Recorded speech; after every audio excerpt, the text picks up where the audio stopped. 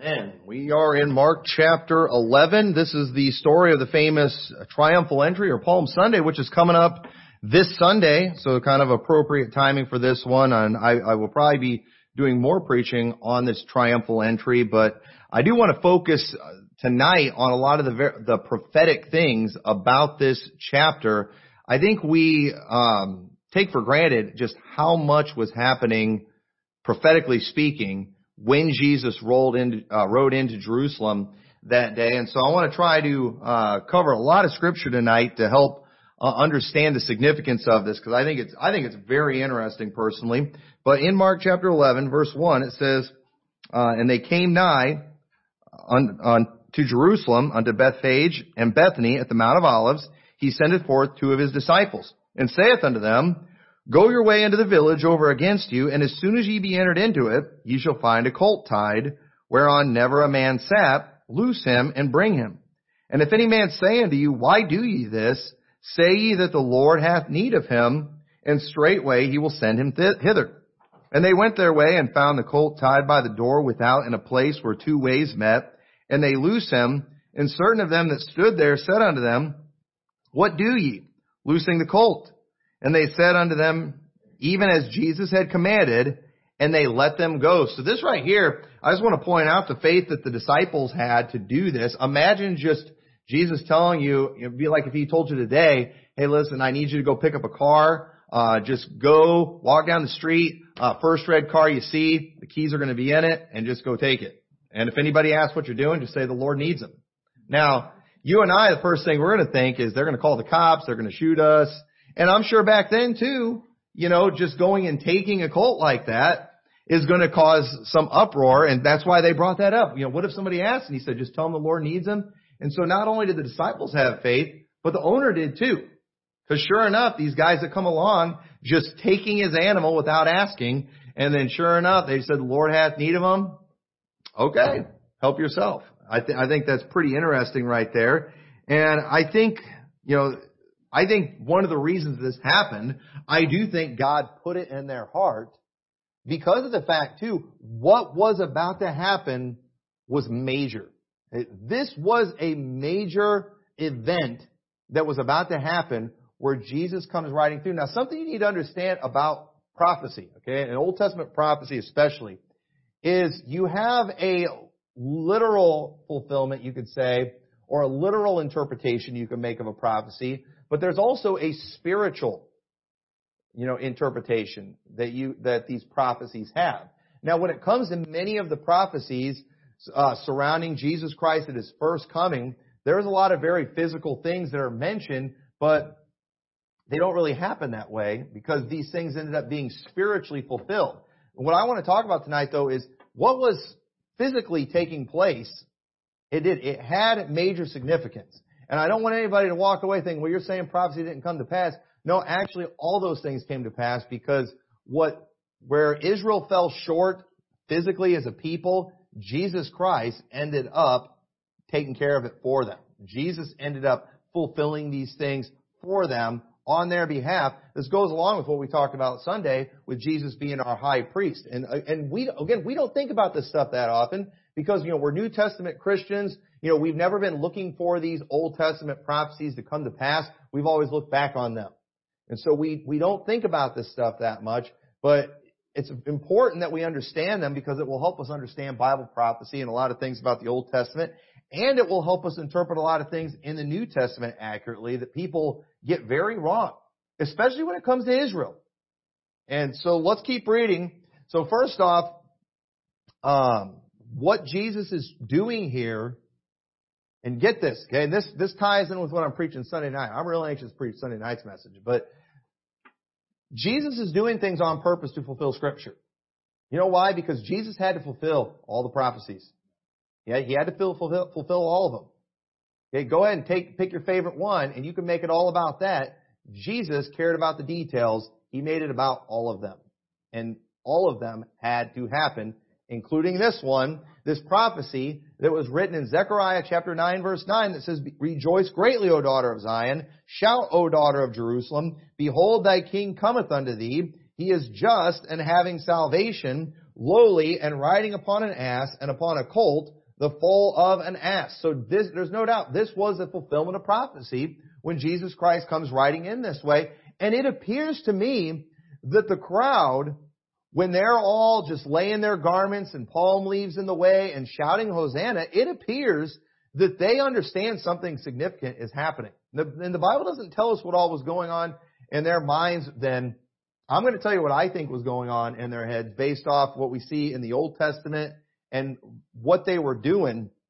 I don't want to add something to the scripture that's not there, but I do think that Israel realized at this time that something significant was happening. I think they understood that a prophecy, a major prophecy, was being fulfilled. But here's where Israel messed up. It didn't get fulfilled the way they thought it was going to get fulfilled. It didn't Jesus didn't do what they thought he was going to do. And they ended up messing up. So let's keep reading. So it says in verse 7, and they brought the colt to Jesus and cast their garments on him, and he sat upon him. And many spread their garments in the way, and others cut down branches off the trees and strawed them in the way. So they're making a pretty big deal about this, where they're laying these things in his path. So it seems that they understand something very significant is happening here with Jesus Christ coming into Jerusalem. It says, and they went before, and they that followed cried, saying, Hosanna, blessed is he that cometh in the name of the Lord. Blessed be the kingdom of our father David that cometh in the name of the Lord. Hosanna in the highest. We're going to sing a song with those very words this coming Sunday, on Palm Sunday, taken right out of the Bible here.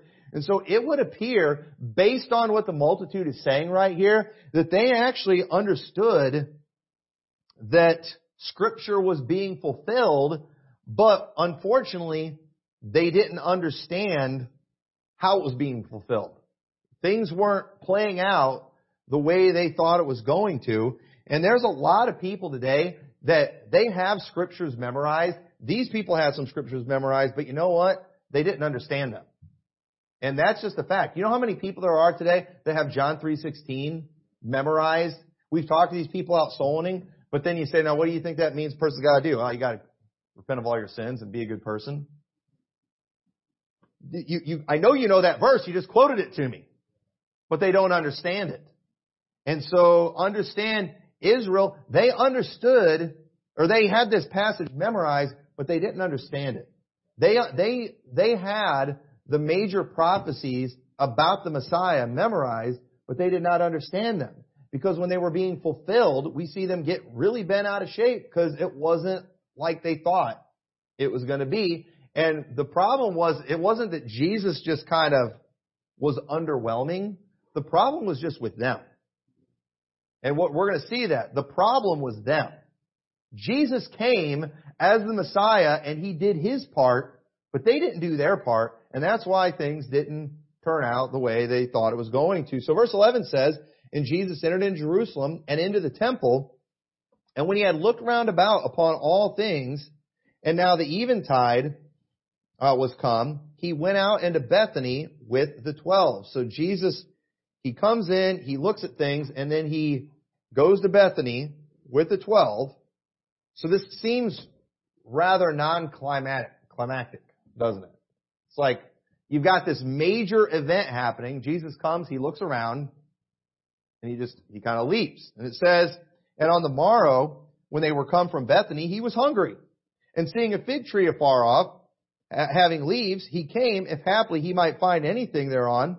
And when he came to it, he found nothing but leaves, for the time of the figs was not yet. And Jesus answered and said unto it, no man eat fruit of thee hereafter forever. And his disciples heard it. So Jesus, he ends up cursing the fig tree because it didn't have any fruit. And there's no doubt this fig tree represents Israel. Now, folks, please get this. I wish I could spend a lot of time on this. There's no doubt this fig tree represents Israel. Okay, even the Zionists will tell you this fig tree represents Israel. But notice how when Jesus didn't find any fruit, and you know, that's what he was doing when he came into Jerusalem. He was coming to do a fruit inspection. He specifically was coming to do a fruit inspection. And you know what happened when he came into the temple? there was no fruit. I'm going to show you this.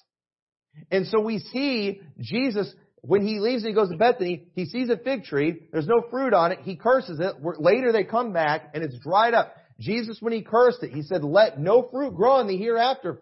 It was done. Now, that tells me that God's done with Israel.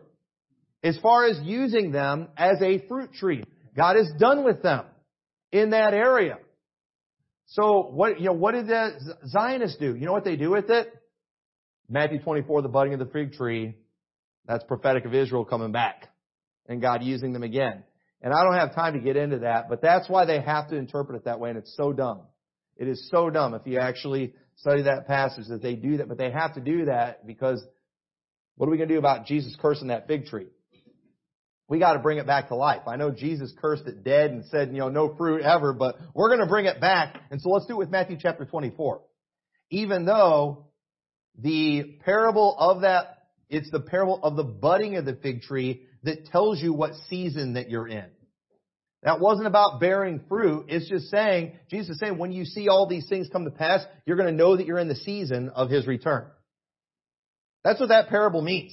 It's that simple. But they got to go to a deeper meaning, right, to cover for their false doctrine and the fact that we have a clear parable here about a fig tree that there's no doubt is talking about Israel. Jesus literally, and they don't realize this too. They don't realize this because they don't study Old Testament either, that when Jesus went into the temple, He was doing a fruit inspection. I'm going to show you that. And He didn't find any fruit. And the fig tree gets cursed. Israel gets cursed. We're going to show you this. This is not me just adding something in the text that goes along with our doctrine. We're going to see this very clearly. And if people would do this one simple thing of when they study a scripture in the New Testament and it refers to something in the Old Testament, if they would go back and not just read the one verse, but the entire passage, it would enlighten them on so many things. But unfortunately, they're just lazy about this stuff. So, I believe the reason we see kind of a non-climatic event here is because Israel had utterly failed to do its job. Now, what was their job? What was their job? You know what their job was? I'm going to show you this. They were to be a light to the world. But you know what? They shut people out. Not only had they not been a light, but they themselves weren't even saved. Now look what it says in verse 15. So it says, and they come to Jerusalem, and Jesus went into the temple and began to cast out them that sold and bought in the temple, and overthrew the tables of the money changers and the seats of them that sold doves, and would not suffer that any man should carry any vessel through the temple. And He taught, saying unto them, is it not written, my house should be called of all nations the house of prayer, but ye have made it into a den of thieves. Now folks, get this. Now, we have, unfortunately, taken this passage and we have made this the verse about not selling stuff in church.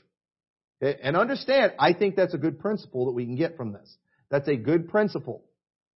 But that is not the primary application of this verse right here. We don't want to miss this. This is very important here. Now, how can we figure out the primary application of this verse when He says, my house should be called a house of prayer, but ye have made it into the den of thieves? Well, you know what? Let's try something. Let's go back and look at the passage that Jesus was referring to. Now, go back to Isaiah chapter 56. Isaiah chapter 56. I'm amazed at how many verses that literally they are only known for the illustrative purposes that we use them for, or for personal applications, but nobody knows the primary application of it. There's a lot of passages like that, and we need to do better in our Bible study than that. But look at verse 1 of Isaiah 56. It says, thus saith the Lord, keep ye judgment and do justice, for my salvation is near to come, and my righteousness to be revealed. Blessed is the man that doeth this, and the Son of Man that layeth hold on it, that keepeth the Sabbath from polluting it, and keepeth his hand from doing any evil. Neither let the son of the stranger that hath joined himself to the Lord speak, saying, the Lord hath utterly separated me from His people. Neither let the eunuch say, behold, I am a dry tree. For thus saith the Lord unto the eunuchs that keep my Sabbaths, and choose the things that please me, and take hold of my covenant, even unto them will I give in mine house, and within my walls, a place and a name better than that of sons and of daughters. I will give them an everlasting name that shall not be cut off. And the sons of the stranger that join themselves to the Lord to serve him and to love this name of the Lord, to be his servants, everyone that keepeth the Sabbath from polluting it, and taketh hold of my covenant, even them will I bring to my holy mountain. This is talking about Mount Zion, where Jesus was. Where Jesus was in that temple. He said, I'm going to bring them and make them a joyful in my house of prayer. Their burnt offerings and their sacrifices shall be accepted upon mine altar, for mine house shall be called an house of prayer for all people. The Lord which gathereth the outcast of Israel saith, yet will I gather others to him beside those that are gathered unto him. Did you know that God always had a plan to bring salvation to all people? But Israel failed to be a light. They failed to keep the covenant. They weren't keeping the Sabbath.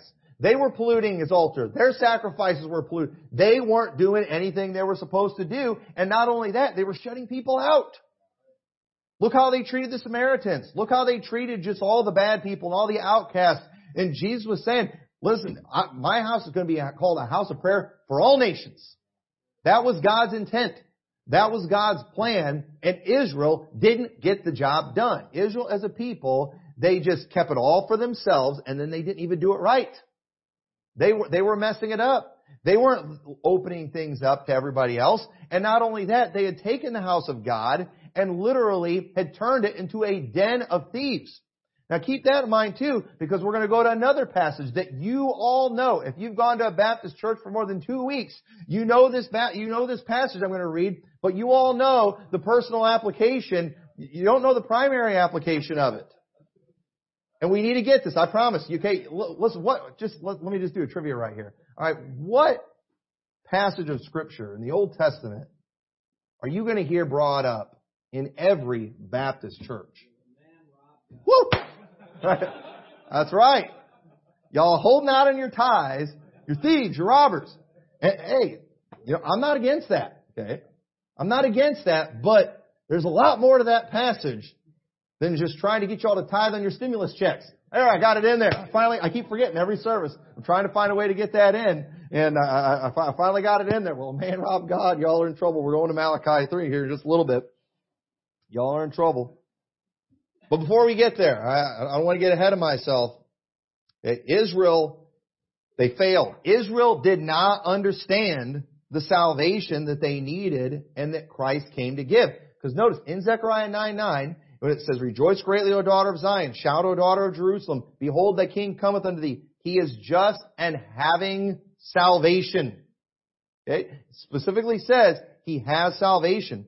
Let's keep reading.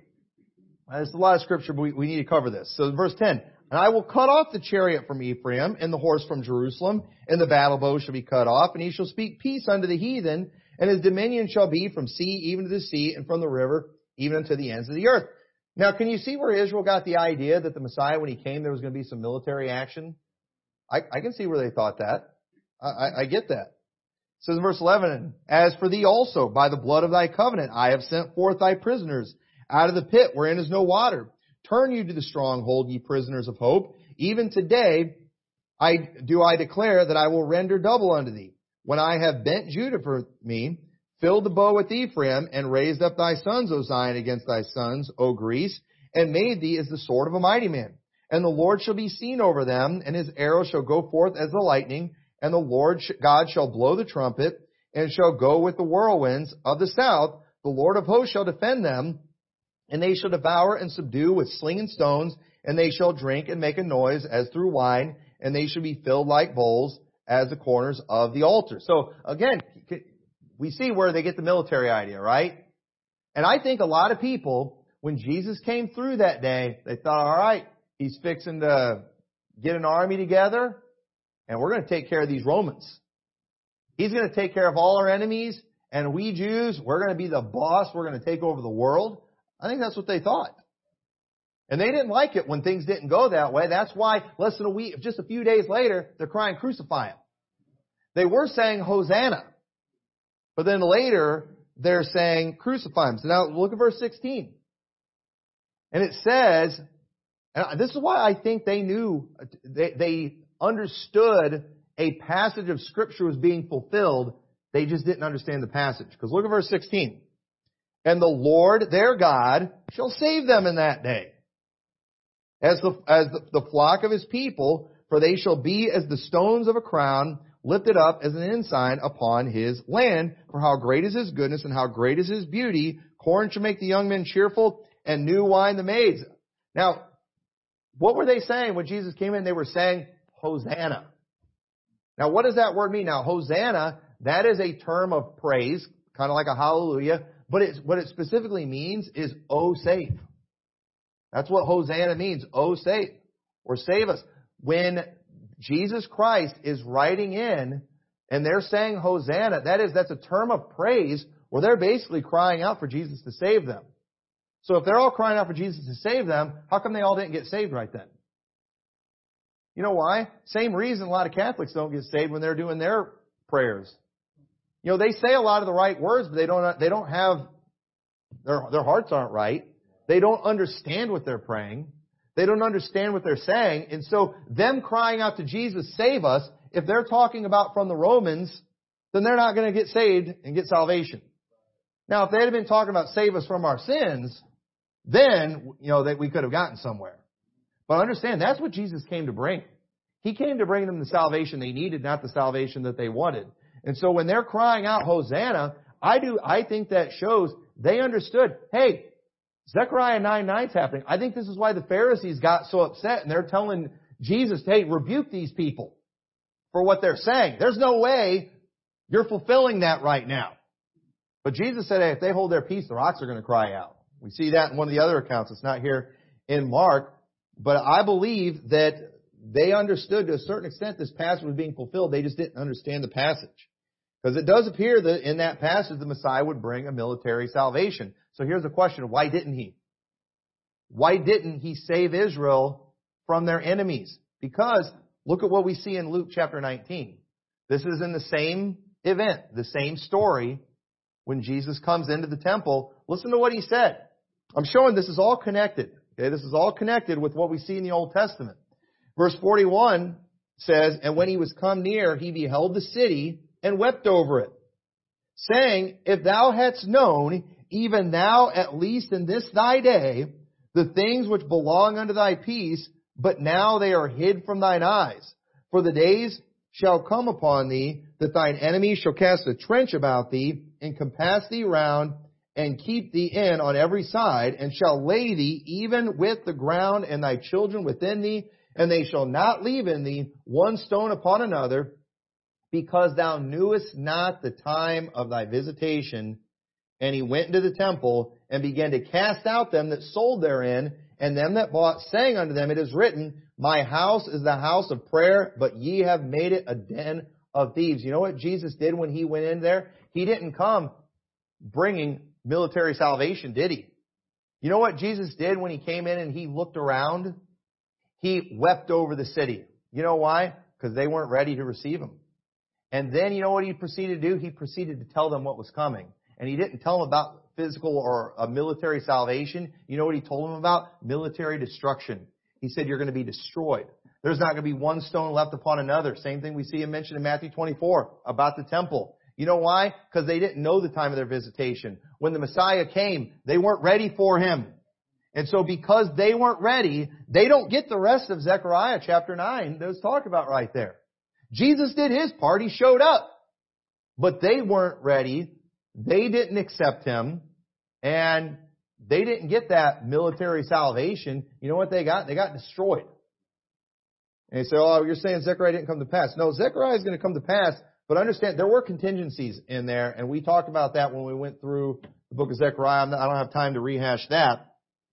But Jesus, when he came in there and he looked around, this group was unacceptable.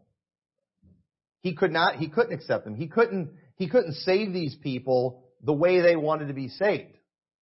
They had too many problems. And this is where we go to Malachi 3. Okay, now let's go to Malachi chapter 3. Let's find out what this passage is mainly about. Okay, let's make sure we understand this.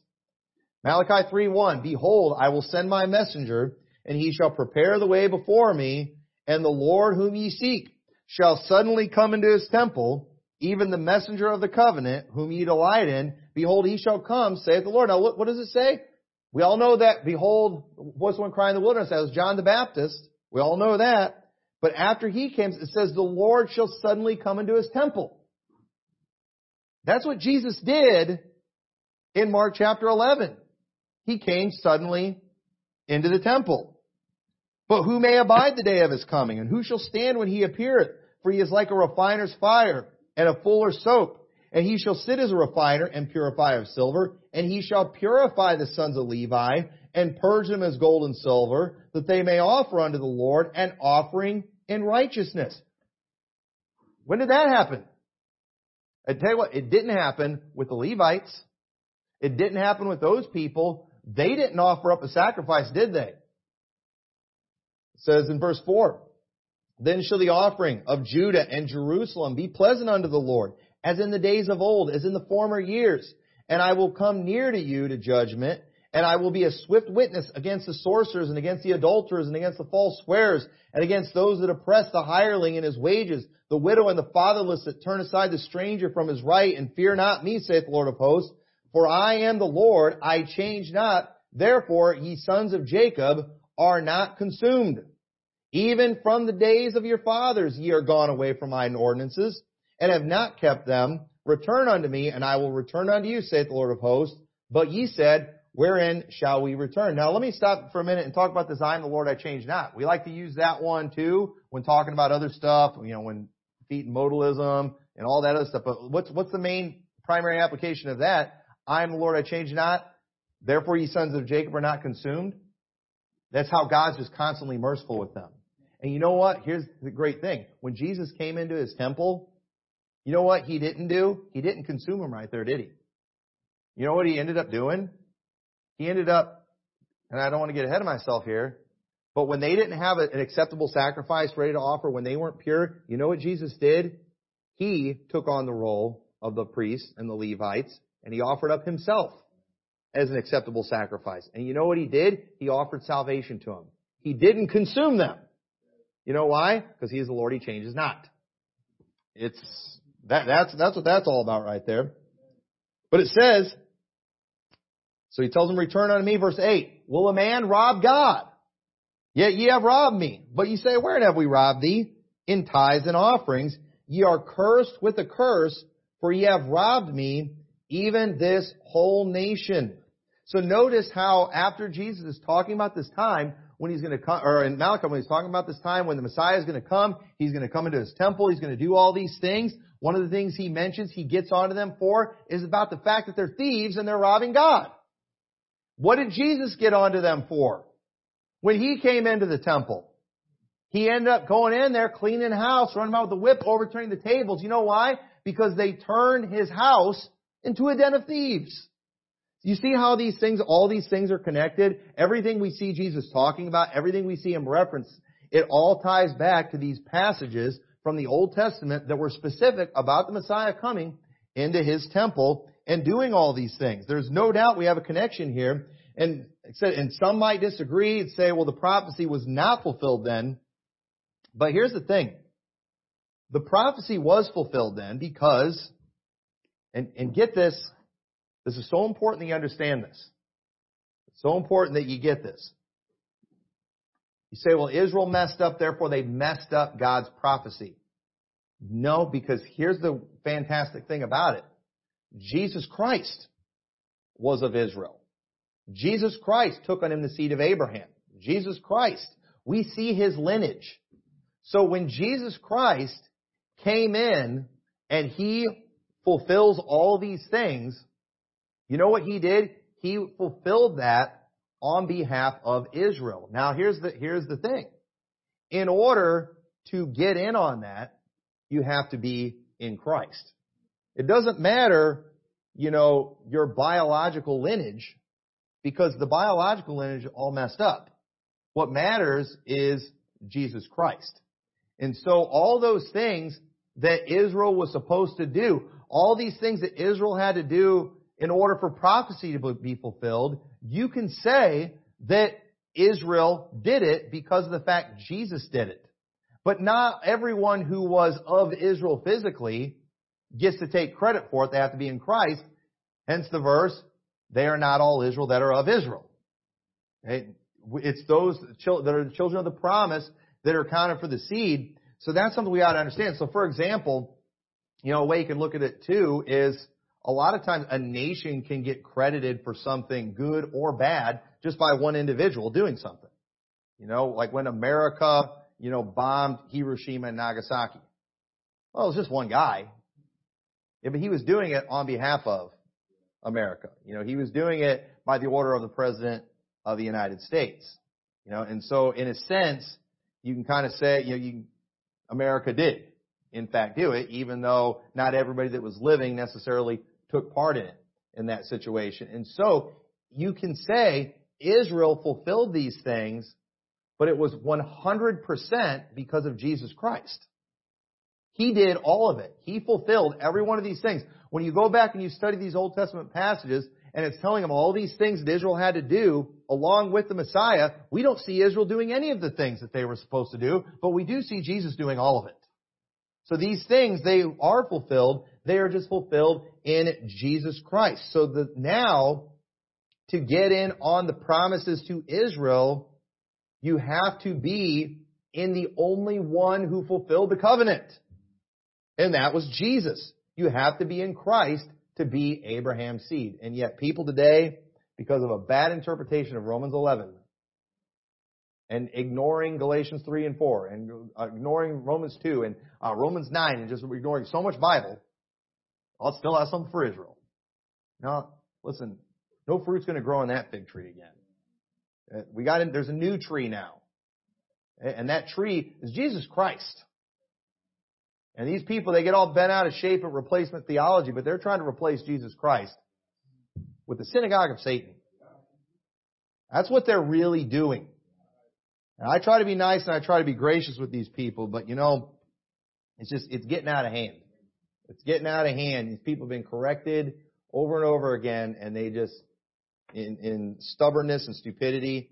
I think it's stubbornness more than stupidity. I'm not mean enough to think they're that dumb. But anyway, so verse 18 says, and the scribes and the chief priests heard it and saw how they might destroy him, for they feared him, because all the people was astonished at his doctrine. So when Jesus testified, when he came in and testified that their works were evil, he wasn't just saying that they were bad, but he was accusing them of violating very specific laws from the Old Testament, and they didn't take it well. They didn't take it well at all. And it says, when even was come, he went out of the city. And in the morning as they passed by, they saw the fig tree dried up from the roots. And Peter, calling to remembrance, saith unto him, Master, behold, the fig tree which thou cursed is withered away. And that was a picture of what was coming for Israel. And let me just throw this in there too. But we saw very clearly from the book of Isaiah that Jerusalem, Mount Zion, was supposed to be called of all nations a house of prayer. And yet people act like in that Old Testament economy, it was all about the Jews. And here's on one hand they're right, on another hand they're a mile off. Here's what it meant to be all about the Jews. It meant they were the ones that were supposed to be the light. They were the ones that God entrusted with His Word. They were the ones that God was wanting to use to spread the Word. And at that time, in the Old Testament, the way it was supposed to be is the nations were supposed to come to Israel. That's what they were supposed to do under that Old Testament economy, but Israel did nothing with it. They were always in trouble. They were always backslidden. They weren't doing anything right. And if anybody even tried, then you know what they did? They shut them out. And it was prophesied in Isaiah. Even the eunuchs, they've got a place. And you know what? We see that fulfilled with the Ethiopian eunuch, don't we, in the book of Acts? We see that being fulfilled. I think that's one of the reasons that got mentioned in there. God's getting that done. He's fulfilling that, even though Israel didn't do their part. But you know what? Jesus and His disciples got that done. The church did. They reached out to the eunuchs. They reached out to these outcasts. So they shut everybody out. They didn't do any of those things that we're supposed to do. And so in that Old Testament economy, people were supposed to come to Israel. But now in this New Testament economy, you know what God has done? We don't have a holy mountain anymore that's physical on this earth that people have to come to. You know what God did? God sent us out into all the world. And we take the gospel to them now. That's a whole lot better. That's why we call it the better covenant and the better testament. And how beautiful are the feet of them upon the mountain. Because we're taking this thing to them now, which is a blessing for them. And they need that. The world needs us. They don't realize it, but they need us. So verse 19.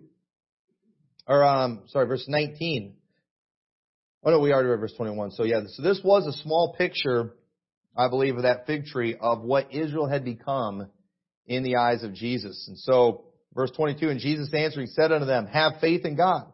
For verily I say unto you, that whosoever shall say unto this mountain, be thou removed, and be thou cast into the sea, and shall not doubt in his heart, but shall believe that those things which he saith shall come to pass, he shall have whatsoever he saith. Therefore I say unto you, what things soever ye desire when ye pray, believe that ye receive them, and ye shall have them. And when ye stand praying, forgive if ye have aught against any, that your Father also, which is in heaven, may forgive you your trespasses. But if ye do not forgive, neither will your Father, which is in heaven, forgive your trespasses. So Jesus, he's trying to show them that prayer and faith is a powerful thing. And we're not going to spend a whole lot of time on that, and he talks about forgiveness, which is important that people understood this, of people who had been shutting other people out and not allowing them to be a part of the things of God. They needed to understand this thing of forgiveness, because not only did they need to be forgiving, but they needed forgiveness themselves. They needed that, and they didn't understand it.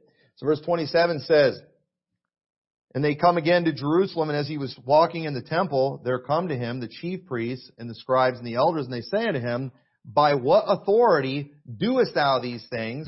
And who gave thee this authority to do these things? Now, I'm not 100% sure in this passage, but this could be a reference to the miracles. If you look at the other accounts of the same story, it talks a lot about the miracles that he did during this whole thing where he's at the temple. And so it could have been just asking about the authority to do the miracles and things that he did. But it also could have been authority too, referring to the fact that he came into the temple and started driving people out and turning things over.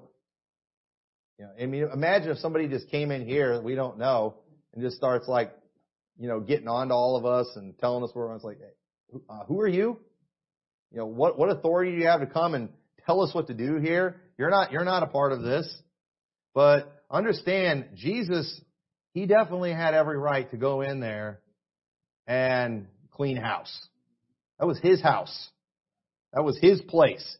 He was the Son of God. Of course, these people didn't recognize him as that. And so when they're asking him that question, they're not asking looking for answers. We're going to see this here. They're not asking looking for answers. They're doing this too, just casting doubt, and they're looking for something to accuse him. They said early in the chapter, after this happened, they're like, we've got to destroy this guy. Too many people are following him. Too many people think that he's a prophet. In the book of John, I didn't put this passage down. I don't remember what chapter it is exactly. But one of the things that they said in the book of John during this time is they said, behold, the whole world cometh after him. And the reason they said that was because there were people from all over the world during this time, and Jesus had just raised Lazarus from the dead, and the Pharisees feared news of Jesus Christ leaving Israel and leaving Jerusalem. If word gets out about him, the whole world's going to be coming after him. That's what they feared, and that's why it was during this time that they decided, we've got to kill him. He has to die. We have to get rid of this man. He's way too powerful. He's got way too much influence. And they had no idea that that's exactly what Jesus wanted them to do. That's exactly what he needed them to do. So verse 29 says, and Jesus answered and said to them, I will also ask you one question, and answer me, and I will tell you by what authority I do these things. The baptism of John, was it from heaven or of men? Answer me. Jesus, and they reasoned with themselves, saying, if we shall say from heaven, he will say, why then did ye not believe him? But if we say of men, they feared the people, for all men counted John, that he was a prophet indeed. And they answered and said unto Jesus, we cannot tell. And Jesus answering saith unto them, neither do I tell you by what authority I do these things. And one thing we can get from this is some people are pointless to talk to. That's all there is to it. Some people are just looking for accusations. And you know what? You're not required to engage in those situations. When Jesus was at his mock trial, he wasn't answering all the questions that they were asking. He'd say stuff when he felt like saying something. Now, I'm not saying you can never answer anybody, but there's some people, you're just better off ignoring them, not listening to what they have to say. I got to learn from this too. I get roped into stupidity all the time, especially on Twitter. I've been on a roll just blocking anonymous accounts lately because they're always roping me into just dumb arguments. And these people are out of their mind. And then you try to get them to answer a question too, and they won't do it. And why do I always take the bait? And I don't have the wisdom of Jesus, but I do think if someone is sincere, we should always be ready. We can always jump to, I'll be always ready to give it, an answer to every man that asks you of hope. Well, I get that verse, but if somebody just has the phrase come out of their mouth, it doesn't really mean they're asking you. Obviously, anyone that's asking you about the hope that's in you, you ought to be ready to answer them. Talk to you about salvation. But if somebody's just coming to mock you, I don't think we have to cast our pearls before swine. If somebody's just trying to mess with you, I think you're allowed to walk away. Some people are just trying to start an argument. Some people are just trying to get you in trouble. And, there's no reason to engage with these people. And so the story here of the triumphal entry of Christ, this was of major prophetic significance. It was this ride that he took into Jerusalem on that Palm Sunday that kicked off a week of just nonstop fulfilling of Scripture. Just one thing after another. We covered a lot of these things on Sunday, where we talked about that high priestly prayer of Christ that took place not long, just a few days after this.